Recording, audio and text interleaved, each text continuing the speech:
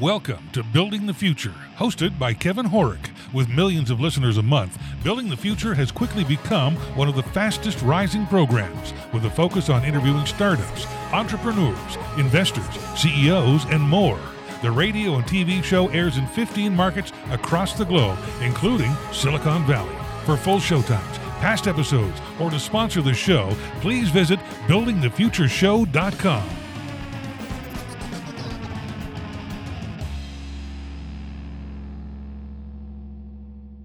Today's show is brought to you by the award-winning NordVPN.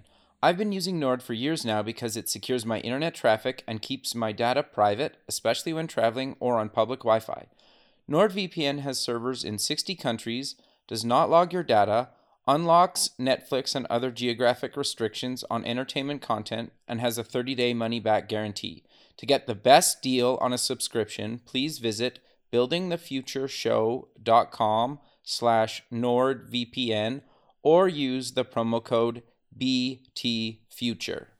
Welcome back to the show. Today we have Johan Bostrom. He's the co-founder and chief strategy officer of InRiver. Johan, welcome to the show. Thank you. Yeah, I'm excited to have you on the show. I think what you guys are doing at InRiver is very innovative and cool, and I'm sure a lot of people have probably even, used your technology kind of without even knowing it, right? Or had it, or ordered something from a company or whatnot that leverages your technology. Is that fair to say?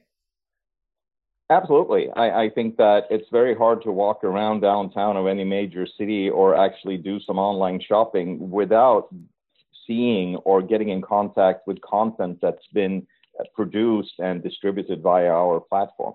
Very cool. So maybe before we dive deeper into InRiver, let's get to know you a little bit better and start off with where you grew up. Yeah, absolutely. So where were you kind of born and raised? I'm born and raised in Sweden, actually in the northern part of Sweden. So if you would draw a straight line from where I'm from to North America, you would end up somewhere around Anchorage. Okay, so I'm pretty used to cold winters. I now live in Chicago. So I've been moving south, but I still enjoy cold winters here in Chicago. So you went to university. What did you take and why? Well, I spent a lot of time in philosophy, actually, which I think is a very underrated topic. It teaches you to think in different ways. I also did a lot of human-computer interaction. I did some systems design courses. I never really got to a point where I had a master's degree because I kept on doing new things and starting companies and stuff. So all in all, I started working and eventually led into InRiver. So, but I have a pretty broad background when it comes to education, to say the least. Interesting. Okay, so walk us through your journey up until InRiver and what gave you the idea to actually start InRiver. Well, I started my career in what was then known as like multimedia, basically distributed on a CD-ROM. Sure, I remember those days. I worked at a couple. The days where you had one spin CD-ROM with 150 kilobits a second, you had to optimize everything for the slowness of the CD-ROM. And we did a lot of educational stuff. We did a lot of some games even. But for the most part, we actually helped larger companies with sales enablement. And eventually, of course, the web came around, and the skill set that we had was like telling good stories. That was what we did via multimedia, and that sort of played very well with the web. So that's how I ended up in the early days of the 90s, started doing some stuff with the web, and I was involved in some of the first really like commercially successful e-commerce initiatives in Sweden. And during the telco explosion in Sweden, we started working with some larger companies that had real issues with product introduction workflows and getting their content distributed to all the brand websites and all the geo websites that they had. And of course, also for in-store displays and stuff like that. And we started building solutions to sort of centralize the creation and the distribution of all that content. And basically, we built a PIM, product information management solution. We didn't have an acronym for it. Gartner hadn't invented the acronym back then. When I look at it in hindsight, that was exactly what we did. But as sort of bespoke development, we, after a while, took all that knowledge that we had gained and productified it and created a partner network that could help us deliver this to a broader market. And that's today a company known as InRiver. Very cool. No, that's really cool. So walk us through what InRiver was initially and how it's changed over the last, well, you guys have been around almost a couple decades at this point. Is that fair to say? Yeah, absolutely. InRiver, as you know it today, is basically founded in 2007. When we basically divested our services arm, we stopped doing any other kind of information management than PIM. But it's been a journey. The world's changed a lot during this journey, as we all know. Sure. We started doing a lot of work within retail and for consumer brands. Okay. I think they were just ahead of the pack when it came to realizing the value of product content and being really good at telling a good product story for all their touch points. We did that for a long time. We eventually ventured out of our Nordic heritage, and we are now in 20-something countries. I live and work out of our Chicago office. So we have a sort of a different set of geographies that are, of course, also different in many ways. But I think the biggest shift, at least if I look at the last few years, has been where sort of the B2C focused companies, the B2C focused brands are still doing what we help them with. But most of the customers that we are interacting with today and that are using InRiver are B2B companies and mostly brand manufacturers. Okay. Do you want to maybe give us some examples of how companies leverage you guys? You don't have to mention any customers' names if you don't want to, but just so people are clear on the InRiver or like what solutions you guys provide these companies. Yeah, absolutely. What we do basically is that we implement process support, and that might seem and look boring, but it's really key in order to be able to utilize the resources to create great content that really converts in all the touch points where you're interacting with your customers. So when you look at a company, let's say a manufacturing company, they typically have some back office sources like an enterprise resource planning system, like an Oracle or an SAP or an Infor M3 or something. And that system is internally facing. It's really good at managing transactions, logistics, manufacturing logistics, and all that good stuff. That's absolutely necessary and plays a very important part in sort of the physical supply chain. However, they don't have the same sort of capabilities to create great product content that tells a great product story that helps a buyer to buy. That's externally facing. So what we do is we help them to set up the processes in order to enable them to create a factory, not just for their physical products, but for their content, to really create great product stories that enable the buyers and the shoppers to buy on Amazon, on their own brand websites, to help their salespeople do a better job, to enable their service organization to do a better job. So informational content is actually really crucial in all parts of the supply chain. And the information supply chain needs to be even more effective and even faster than the physical one in order to be a real great player within any sort of e-commerce space today. So that's really where the value lies in InRiver. We help our customers tell better product stories to sell more product. Okay, and then how does it? Okay, so they set up InRiver, but then you mentioned it goes to like their Amazon store, their e-commerce platforms. How does that actually happen? That content that they're creating with you guys, and the processes that they're creating with you guys. Well, of course, there's a lot of different roles involved in Okay. producing all this content. There's engineers or designers, maybe depending on if you do furniture or if you do apparel or if you do industrial components. You have designers and engineers producing a lot of the stuff upstream. Then, of course, you have copywriters, you have photographers, you have merchandisers, and a lot of others involved in creating this product story. So it basically starts as a bare bones SKU, an item number with a cryptical name, 30 characters, uppercase, coming from the ERP system. And when it's gone through the process, it's a great product story with all the imagery, all the videos, all the context that you could possibly want and need in order to make an educated buying decision. So that's why I call it the factory, because there's really a factory involved here, but it produces product stories, not physical products. Interesting. Yeah, because you're right. Some of those systems and just you need a ton of people involved to give you the best and accurate kind of descriptions, but you also need it kind of written in a way that describes the product, what you're trying to actually sell, and then how it's kind of their feature set and how it's kind of similar and different to potentially other products that company makes or their competitors' products. Is that fair to say?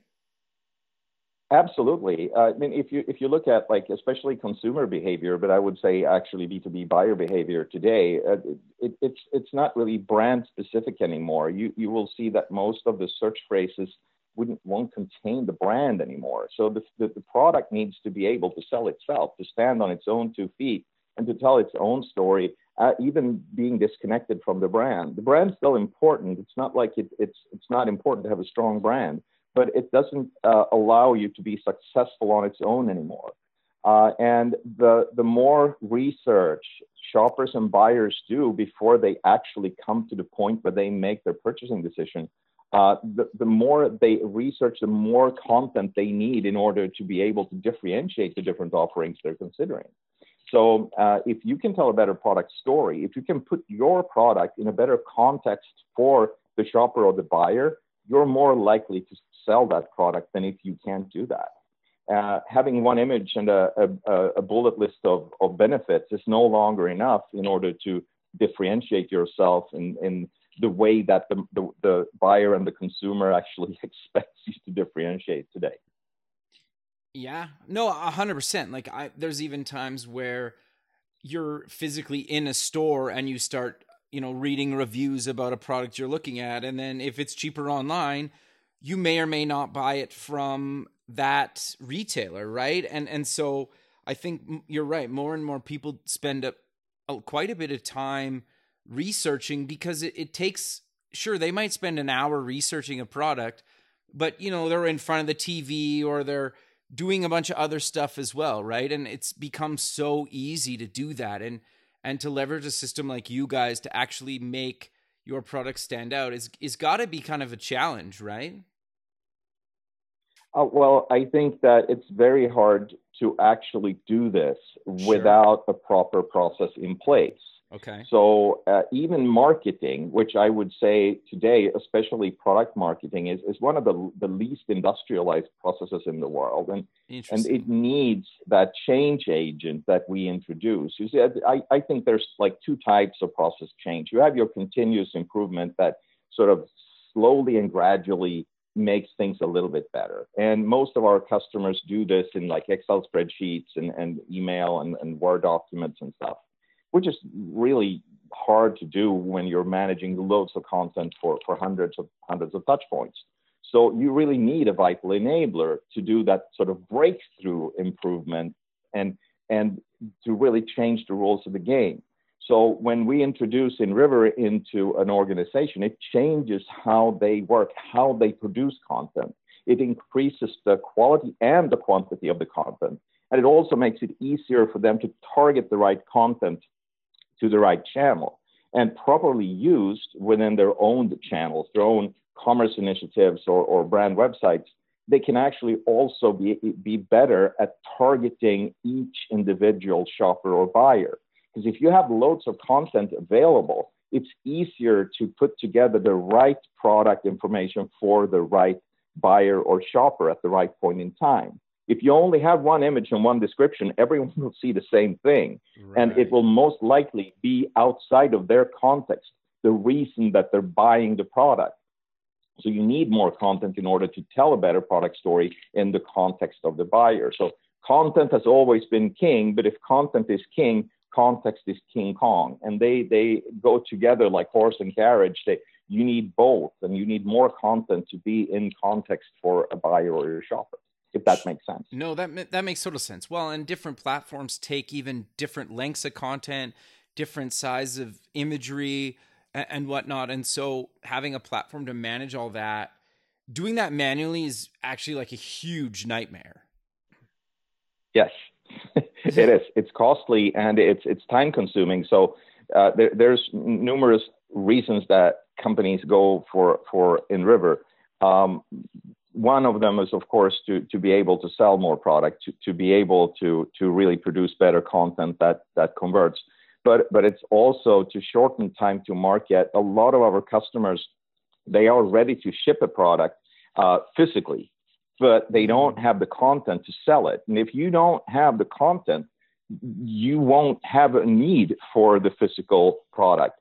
So you really need to shorten time to market too, and increase the number of saleable days for a product. And if you're in fast fashion, that is, of course, super important, because if your product life cycle is 2 weeks, right, well, you don't have time to wait 2 months for the content to get produced. It needs to be ready when the product is ready to hit the shelves.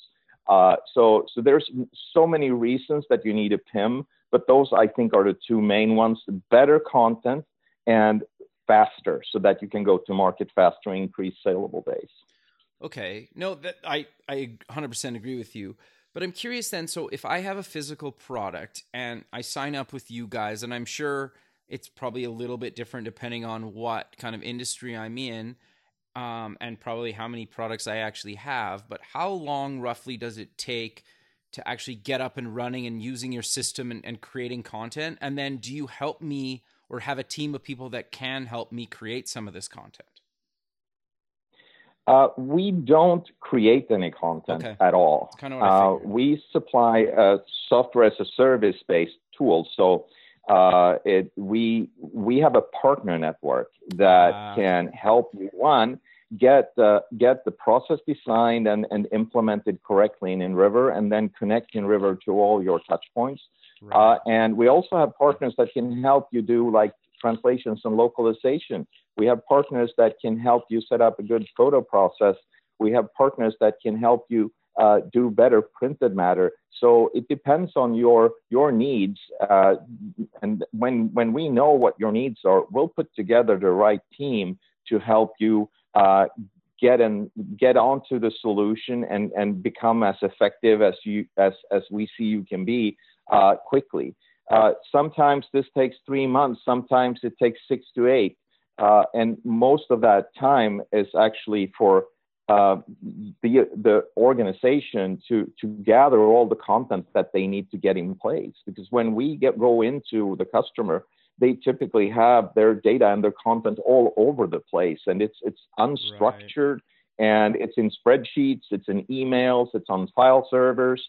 That needs to be collected. It needs to be normalized, and we need, of course, to increase the quality of it before we sort of do the initial import to the PIM. So there's a lot of stuff that is not related actually to In-River as a product. It's more related to getting the content in shape before we start the factory and the process to maintain and produce more and better content. Right. No, that makes total sense. So you guys have been doing this a long time, and we talked about it earlier that you guys have evolved over time. How have you guys kind of adapted, changed, added, and kept your product very current and relevant and moved with the industry? Because obviously you've seen it probably come from being more dominated by e-commerce, or is there still quite a bit of physical space, or is it a bit of both? Or how have you guys kind of transition the product with how the industry has changed? Well, I think we've been lucky in the sense that our core product that we went to market with in 2007 had a lot of the properties that customers today are looking for. We might have been a little bit too early with some of the stuff we did. Oh, cool. But there's of course been a few transitions. The biggest one I would say is that we are now a SaaS-based solution. So basically, we're a product information management on tap. We have a multi-tenant solution on continuous release, meaning that all our customers are running in our cloud, and they are always running on the latest, greatest version of InRiver. It also means that we can do smaller incremental updates to the software to keep it ahead of the pack. One of the things we released last year was a tool called Syndicate, which basically helps you to easily map whatever content and data that you have to the requirements of a marketplace, a retailer, or a distributor. So we can easily get your data from your InRiver PIM out to Amazon or Grainger or to your reseller and distributor network. And that's sort of where we see the markets heading. It's of course, the number of touch points is constantly increasing. The requirements that the retailers, distributors, and marketplaces are putting on their suppliers is just increasing every day. And another thing that we also have been starting to work a lot with right now is being able to analyze the value of that content to see how it performs in the channel. So you not only have the ability to produce great stories, but you can actually compare how effective it is in comparison to your competitors. So you can see to that you don't only have an effective factory, but that the factory produces the right product stories that actually moves the needle in the channel. And this is why the space is so fun, because it's moving so fast. There's so much things happening that every day I wake up, I learn something new. And that is sort of what I think is what makes at least me tick, is to learn new things and figure out new solutions to the challenges that our customers have, because it's mind-boggling how fast the market's moving right now. No, that's very cool. How do you guys decide then what new features to add to the platform? Because you guys are obviously like a mature platform. I'm sure sometimes you get some of your bigger clients or maybe some of your smaller clients want certain things and they potentially want to give you a bunch of money to implement those things. But as a, software as a service platform, sometimes you want to make those kind of customizations and other times it doesn't really make sense. And how do you decide what to build or not build? Well, I think there's two distinct sets of features that we add. One is the ones that are good ideas coming from our customers and our partners. We shouldn't forget our partner network. Right. Okay. They have a lot of good ideas about additional functionality, or in many cases, just changing the way things work to make it easier to use, or to be able to do something that is repetitive in a more automated way.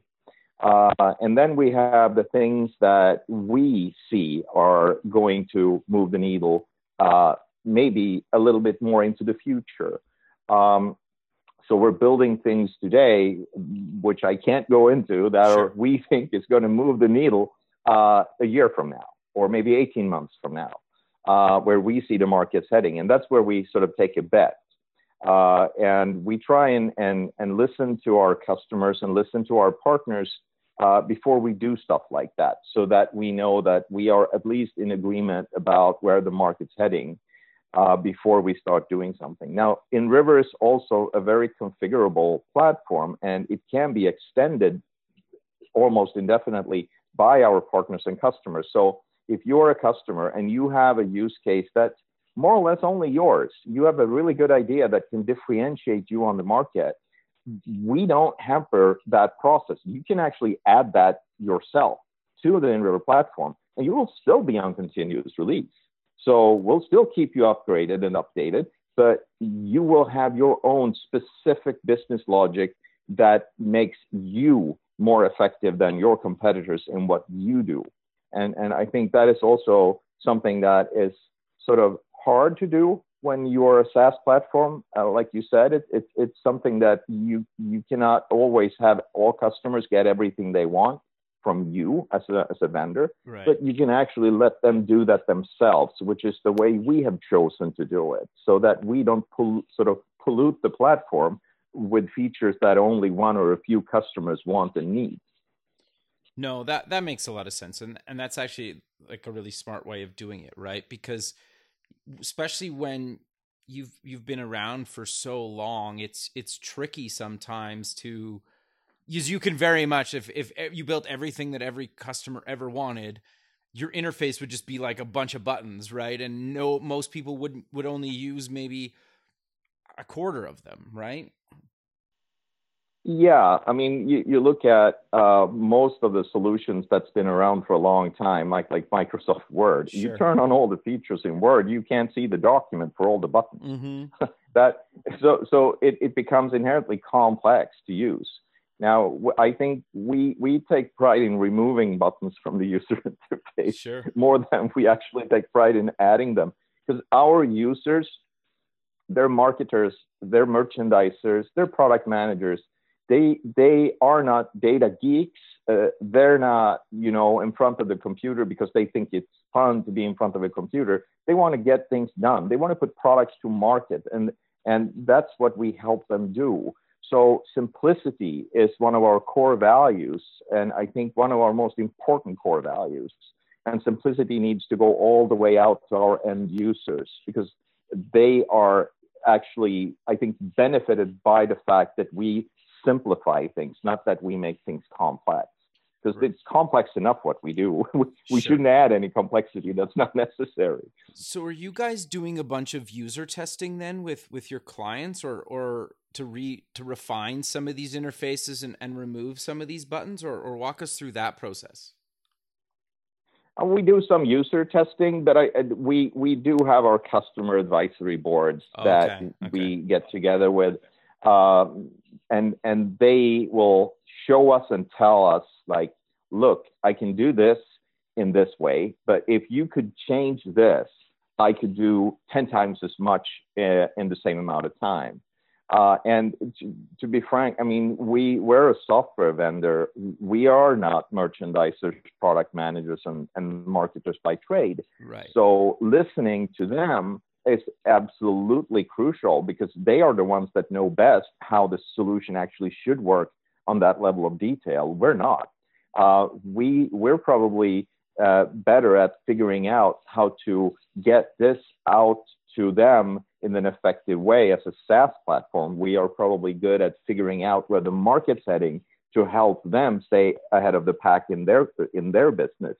But when it comes to the sort of the user experience, the users are the ones we listen to the most. They are the ones that guide us. Sure, that makes sense. Today's show is brought to you by FreshBooks, an all-in-one small business invoicing and accounting solution. I've been using FreshBooks for over a decade to send estimates for time and expense tracking, sending invoices, and collecting payments online. Then at tax time, I just generate a report that can be sent off to an accountant.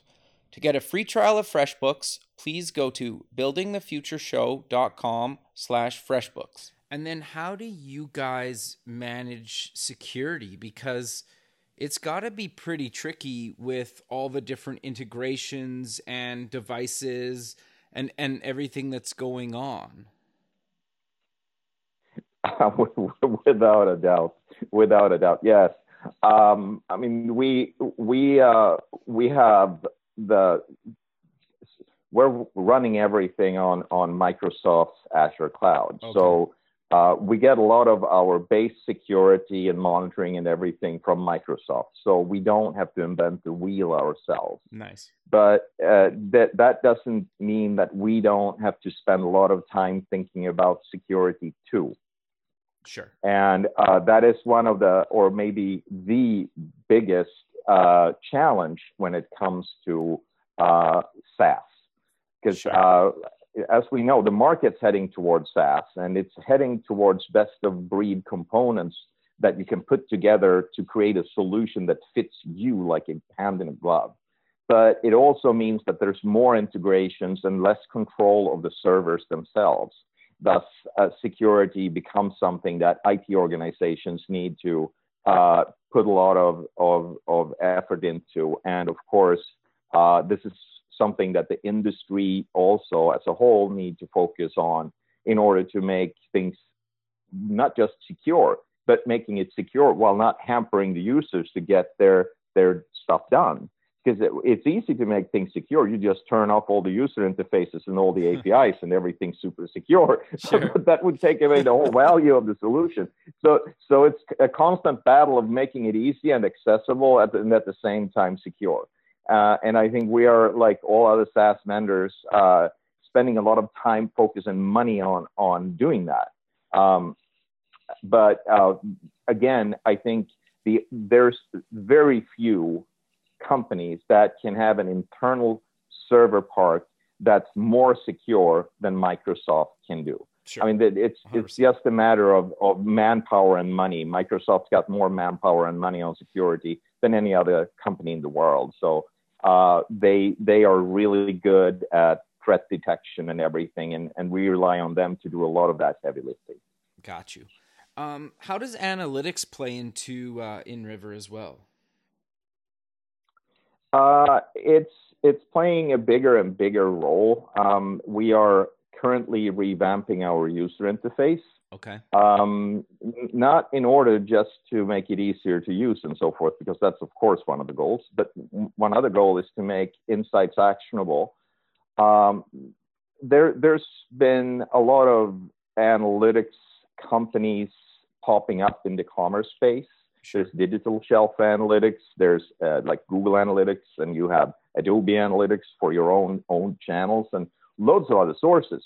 But these are all separate, and they're all separate dashboards. And the people that look at those dashboards are typically not the ones that are producing the content. They're not the product owners or the merchandisers. Right. It's the web people that are looking at it.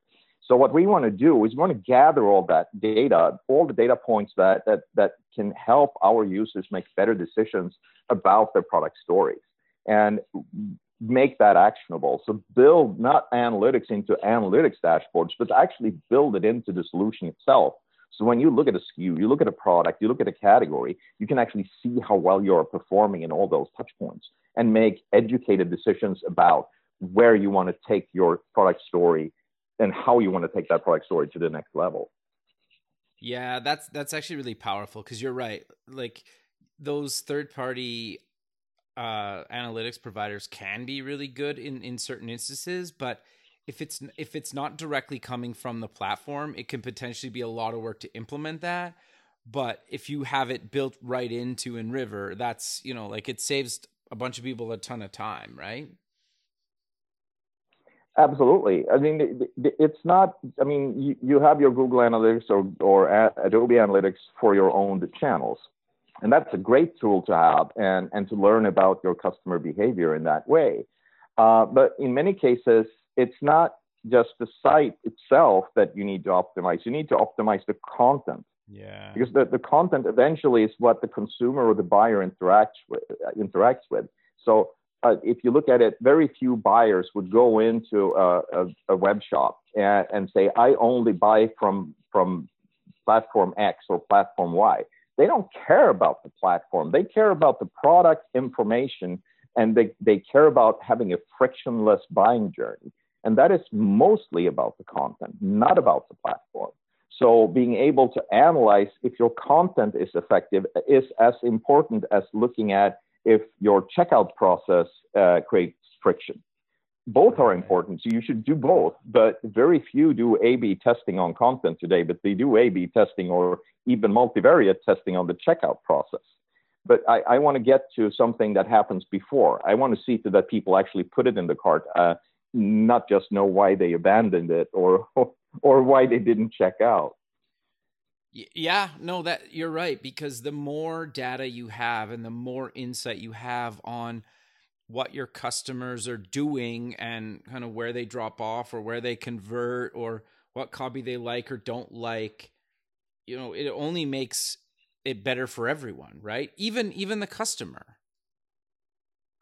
Absolutely. I look at this, and when I talk to our customers, I say that you got to have an outside in perspective on what you do. Right. I think most companies, and I don't think we are any different, we are way too focused on inside out, how we're going to produce things and send them out to the market. We're not looking at the buyer, the consumer or the buyer, and looking at an outside in perspective. So what does this buyer need in order to quickly get their stuff done? If you look at a B2B buyer, the frictionless buying journey is the best possible customer experience, meaning that you guide them to quickly find what they need and make it super simple for them to get that ship delivered and fix their problem, the situation they're in. If it's a consumer, they probably want to compare. They want to know why this TV set is better than this TV set, or why this camera is better than this camera. If you can make that easy for them, well, you're more likely to sell than if you make it hard. I mean, this is common sense, basically.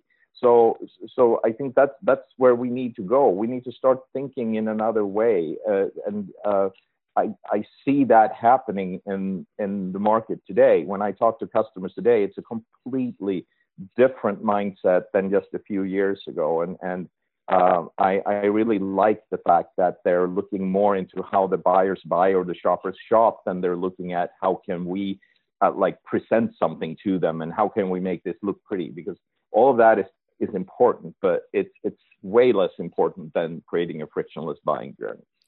Yeah, you're totally right. I think in a lot of cases, there's so many factors that make people kind of buy something or not buy something, and being able to optimize those is going to set, a lot of companies apart, right, from their competitors by optimizing those experiences.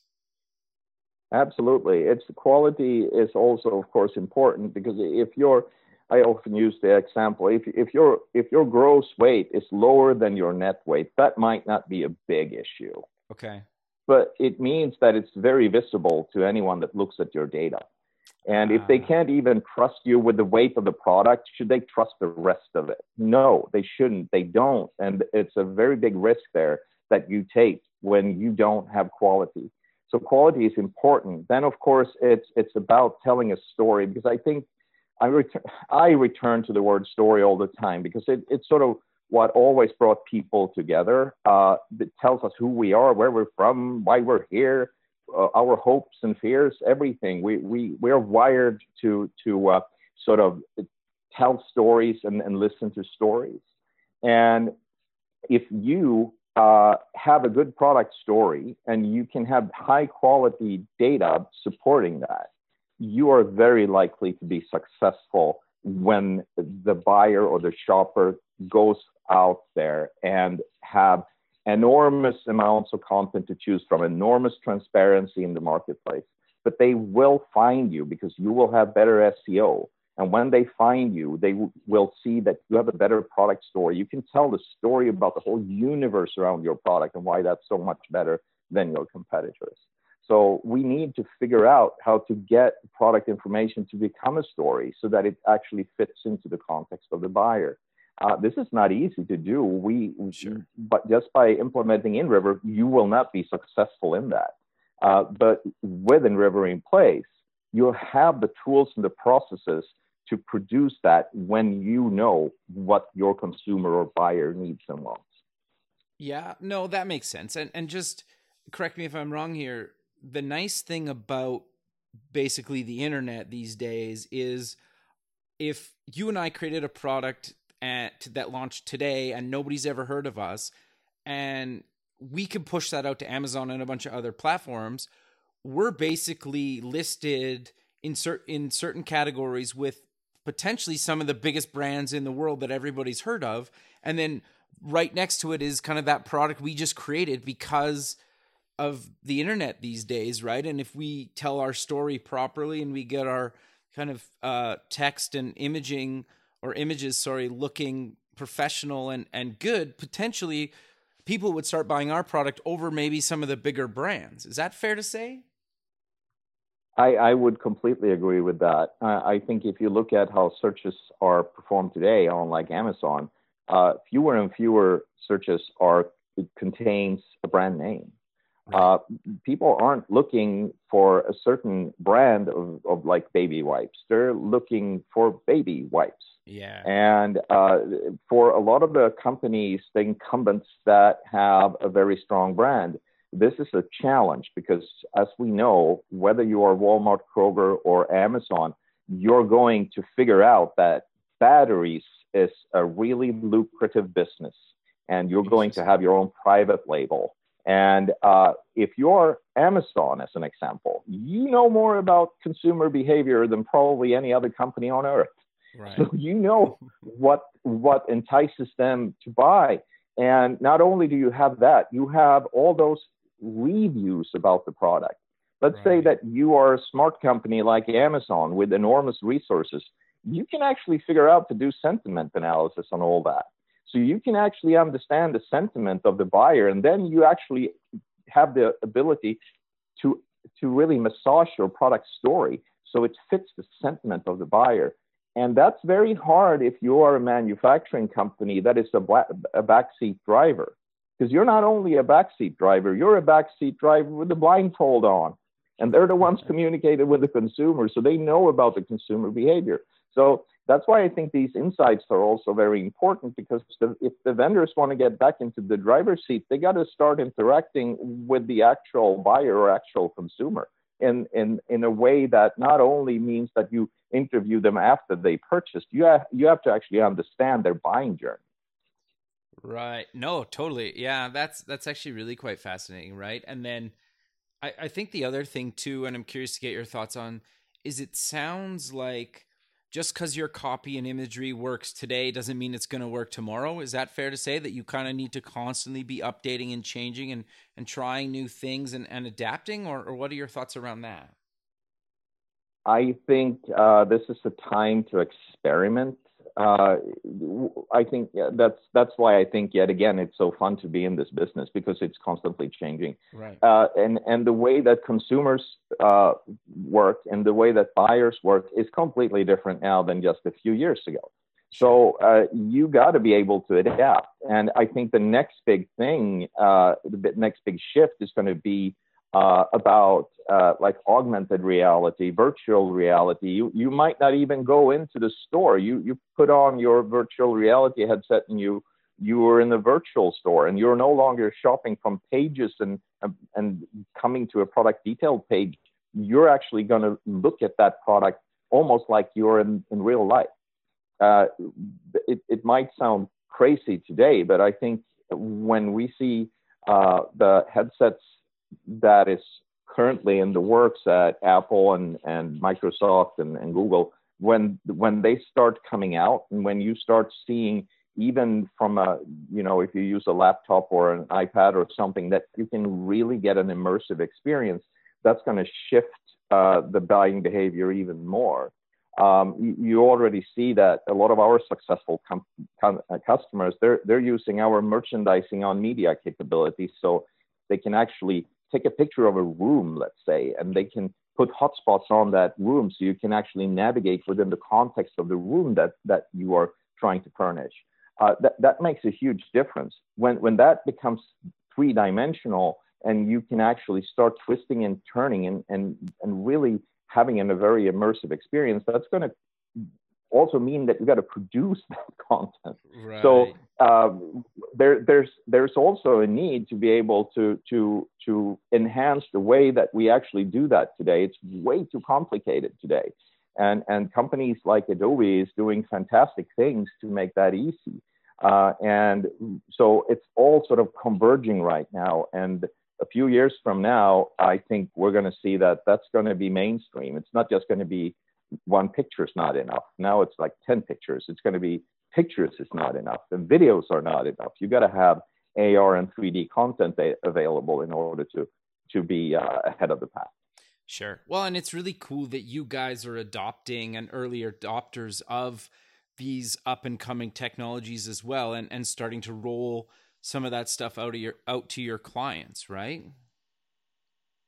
Well, I think that one of our roles that we play is to have strong leadership and clear vision, Right. and sort of try to think ahead.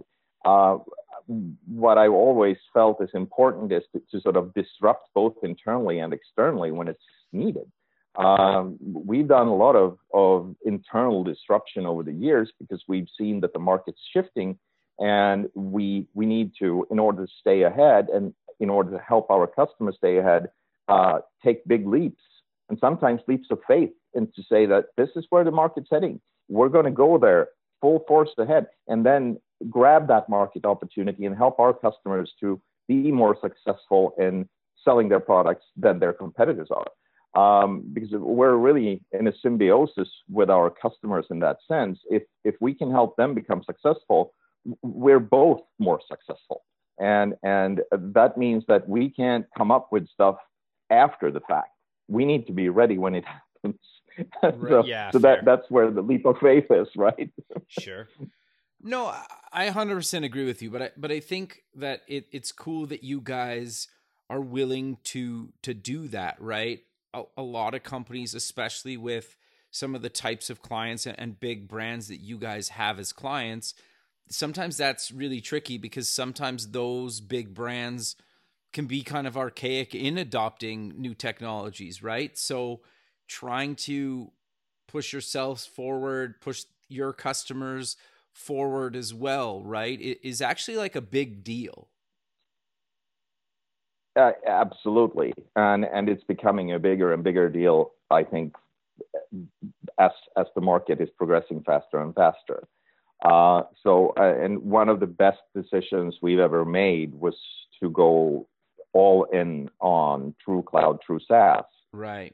Because without being SaaS, it's very hard to do effective syndication, as an example. So let's say you have 1,000 customers, and they're all on sort of different releases of the platform. It's very hard to do an integration to, let's say, a marketplace or to a modern commerce platform, because it's going to be 1,000 different adapters running to do that.